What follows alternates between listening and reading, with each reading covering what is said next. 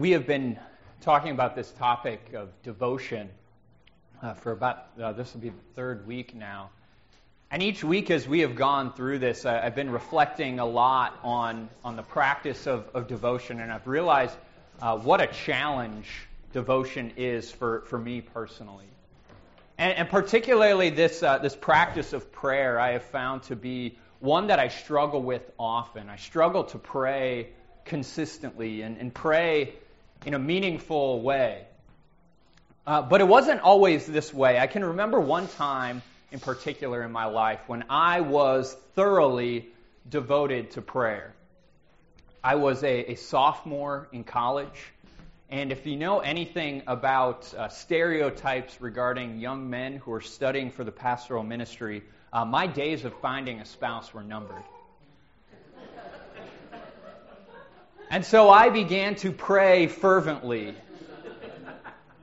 that God would send a young woman into my life who might look over the grievance of one day being married to a pastor. And thankfully, God answered that prayer in a wonderful, wonderful way, in a way more wonderful than I could ever have imagined. And I learned in that the best women come from the state of Wisconsin. But I also realized that prayer doesn't always work that way. And I think a lot of times we do sort of think that if I pray and if I say the right words and if I pray in faith, well, then I should get the certain result that I desire. We almost see it as if it's like this investment, right? And prayer is like putting money into a savings account or putting money into the stock market. Like if I pray, then I should get a certain return on my investment. And very quickly, if we think about prayer that way, we'll probably find ourselves quite disappointed. Because we've all said prayers, fervent prayers, prayers prayed with deep faith and deep confidence in the promises of God that have gone unanswered, or at least not gotten the answer that we desired. We've all prayed that prayer for healing, and then that person died. We've all prayed that God would take away one affliction or another in our lives, only to see it go on for quite a while. Sometimes we don't get the answer to our prayer that we want, which can oftentimes lead us to wonder, why pray at all? If I'm not going to change anything, why pray? I mean, I'm busy. There's all kinds of tasks for me to get done in my life. All sorts of things that I have to take care of. I've got to go to work. I've got to clean the house. I've got to get the kids to school or to daycare. I've got all this stuff to do. Why bother pray if it's not going to do me any good? And it's kind of funny to me that we think that way. I found this quote from Martin Luther. And he says about prayer, and actually about his own prayer life, he once said, "I have so much business that I cannot get on without spending 3 hours daily in prayer." Luther looked at his life and he said, "I'm really busy. So busy that I have to pray." Or we look at the life of Jesus. Right? If ever there was someone who could concern himself with other things, it was Jesus. There was plenty of business for him to get done. The salvation of the world, that was a pretty hefty task. But we see time and time again Jesus retreating to go and spend time in prayer, to go and seek the Father. Clearly, there must be something more to prayer than we make it out to be. Clearly, there must be something that we're missing if we can possibly come to the conclusion, I'm just too busy to pray. Now, in our reading from 1 Kings this morning, we have this example of prayer. Not so much a prescription of how to pray, not so much of a defense of why to pray, but we have this example of this prayer said by King Solomon and said in faith. Now, one of the things that we need to know about this prayer that Solomon says before God is all this stuff that happened leading up to it. See, before Solomon was king in Israel, his father David prayed. And he prayed to God, asking God to build a temple for the Lord. David looked around him and he saw that he dwelt in this beautiful, magnificent house. And he said, how is it that I dwell in this house of cedar and God dwells in this tent? The old tabernacle was still there on Mount Zion. How is it that God dwells there and I have this beautiful house? I want to build a house for God. And God's response to David's prayer was, no, you're not going to build a house for me. I'm going to build a house for you. I'm going to establish your family and your household. I'm going to establish your throne forever. And you're going to have a son, and that son is going to build a house for me. And so then, not long after King Solomon is anointed as king over Israel, he begins his work on the temple. And he spares no expense. He imports the finest wood to build the structure of the temple. He imports the finest materials, precious metals to craft all the furnishings. Right? We just looked at some of the expenses for a renovation project recently. And if you're disheartened about some of the costs, give 1 Kings 6 and 7 a read. Because you'll notice there are some things that are lacking in our plans. For example, nowhere do we have a line item for overlaying the whole sanctuary with gold. It's not in there. But Solomon, he spares no expense. But you see, all of that would be meaningless if it were lacking one thing. If it were lacking the presence of God. But you see, God makes this promise to Solomon. He says, if you walk in my ways, if you follow my Torah, then I will come and I will dwell in this house that you will build for me. I will be there in the presence of my people. And so Solomon constructs this temple. And sort of the icing on the cake, or the coup de grace for the temple, is the entrance of the Ark of the Covenant. The Ark of the Covenant was the place that God had promised Moses and the people of Israel in the wilderness, that my presence will be there. I will dwell there. And so then the Ark of the Covenant now comes into the temple that Solomon has built. It goes into the Holy of Holies. And when that happens, Solomon stands before the altar of the Lord. He lifts up his hands and he prays. And it's in the midst of that prayer, this lengthy prayer, that we have what we read this morning in 1 Kings chapter 8. And Solomon begins his prayer by saying this. It says, but will God indeed dwell on the earth? Behold, heaven and the highest heaven cannot contain you. How much less this house that I have built? So Solomon looks around at everything that he's done. The fine wood and metals that have gone into this place. The whole sanctuary overlaid with gold. He looks at it all and he says, there is no way that this could contain the presence of God.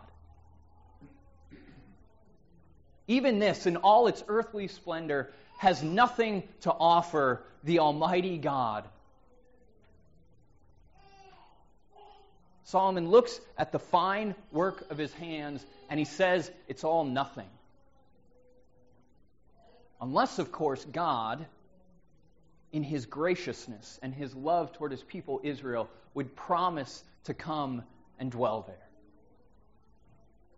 Which is precisely what Solomon prays next. He says, yet have regard to the prayer of your servant and to his plea, O Lord my God, listening to the cry and to the prayer that your servant prays before you this day, that your eyes may be open night and day toward this house, the place which you have said, my name shall be there, that you may listen to the prayer that your servant offers toward this place. See, notice that Solomon's prayer here, it's not rooted in his hopes or his wishes for the temple. His prayer is rooted in the word and promise of God. Solomon roots his prayer for this temple to dedicate it, praying that God's presence would be there, and he roots it in what God had promised to him. He says, God, keep that promise. Be faithful to your word. You said my name will be there. Now I'm asking you to do it. Solomon's prayer to God is rooted in the promise of God. The promise of God that he would be present in that place. And with God present in that place, Solomon asks that this would not just be a house of prayer for him, but for all of God's people in Israel. He says in verse 30, he says, and listen to the plea of your servant and of your people Israel when they pray toward this place. And listen in heaven, your dwelling place. And when you hear, forgive. When you hear, forgive. I find it interesting that as Solomon envisions the temple being this house of prayer, the prayer that he imagines has a certain characteristic to it. He imagines the sort of prayer that his people Israel would offer there would be a prayer of repentance, of seeking God's forgiveness. That God would listen to the prayers of his people and that he would answer them not in wrath but in mercy. You see, one of the things that I think we sometimes mess up about prayer is that we think that God somehow owes us a certain response to our prayers. That if I pray in the right way, and if I want something hard enough, then God kind of owes it to me to answer me in a certain way. But you see, I think if we read this prayer from Solomon, we learn a thing or two. Actually, I think we learn at least 3 things about prayer. And the very first thing that we learn about prayer is that we come to God with nothing to offer him. Solomon built this glorious temple and looks at it and he says, this is nothing. This cannot contain God. This is nothing to offer God. And we come to God in the same way. Even the best that we have to offer is nothing before God. We come to him empty-handed. We come as beggars, hoping, wishing that God will hear us. But just because we come empty-handed, just because we have nothing to offer God, doesn't mean we come without confidence. Right? Because as we look at Solomon's prayer, Solomon comes with the promise of God. And so Solomon then comes with boldness. Solomon comes confidently before God. Solomon looks back to that promise that God had made to David that your son will build a house for me. Solomon looks back at those words that God spoke to him saying, if you walk in my ways and keep my Torah, then I will come and I will dwell in this temple. And he says, God, keep that promise. And the beautiful thing is that we come before God with the exact same promise. Because God sent another son of David, this time his own son, to establish a house for the Lord. And that house is not one made with hands. That house is you and me. We are the very dwelling place of God. We are being built up into a temple by the power of the Spirit. We have the promise that God is present with us. And because God has made these promises to us, we don't have to convince him. He is willing and ready to hear our prayers. Martin Luther said, prayer is not overcoming God's reluctance. Prayer is taking a hold of God's willingness. We have a God who is willing. A God who desires to hear our prayers. A God who in his grace and his mercy promises to answer our prayers. To give us what is best for us. And then we see that last thing that Solomon prays there. Our prayer is to be rooted in the desire for God's forgiveness. Central to our prayer is that prayer of repentance. The prayer that we would be changed, that we would be forgiven, that we would be reshaped in the likeness of Christ. When we go to God in prayer, we go with a desire that the work of Jesus would flow into our lives. That the grace and mercy that are poured out in the cross would begin to shape us and renew us and forgive us and transform us. When we go in prayer, we go with a desire that God would change us. How often do we go to God asking that He would change our circumstances rather than change us? There's a man by the name of Richard Foster, who is one of the foremost writers on the topic of spiritual disciplines. And he writes this about prayer. It's something that I have read and felt very convicted by as I look at my own prayer life. And he says, to pray is to change. Prayer is the central avenue God uses to transform us. If we are unwilling to change, we will abandon prayer as a noticeable characteristic in our lives. If we are unwilling to change, we will abandon prayer as a noticeable characteristic in our lives. Perhaps one of the reasons that we don't pray as we're called to pray is not because God doesn't hear us, not because God has failed to answer us, but because we have become unwilling to change, because we are resistant to the transformation that God wants to work in us. Maybe we become so bent on the fact that we are right and that what we want is best that we're unwilling to hear the answer no. Maybe for us it's because we're so convinced that we're good and there's nothing more that God can grow in me. Or maybe it's because we're stuck in this way of seeing ourselves that I'm just a poor old sinner and there's no way that God could ever do anything of any meaning in my life. But you see, both this sort of self-righteousness and self-loathing both ignore the gospel. They both ignore that reality that we are both sinner and saint. They both ignore the fact that until Christ comes again, God is going to be continually reshaping us in the likeness of Christ. That Word of God is going to continue to do its work on us. It's going to keep killing us and making us alive. It's going to keep bringing forth those new people that God desires. It's going to keep reshaping us after the likeness of Christ so that we would embrace that identity as people who are loved and living because of the work of Jesus. We pray so that we might be changed by God and His work for us. We pray and God continues to respond to us with that word of the cross that says, you are forgiven and set free. He continues to speak to us from that empty tomb that beckons us toward the new life we've been called to in Jesus. We pray so that we might be changed by the power and the word and the very grace of God. And so we go and we devote ourselves to prayer. We devote ourselves to prayer knowing that we don't bring anything to God. We don't have anything to offer Him. But we simply go to God on the basis of His promise. His promise to hear us, His promise to be present with us, His promise to forgive and renew and transform.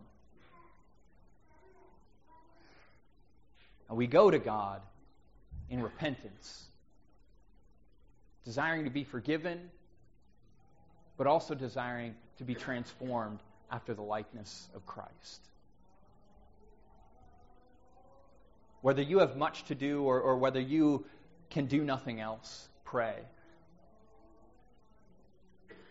And in prayer, may you discover that there is no end to what God can do in you and through you. Amen?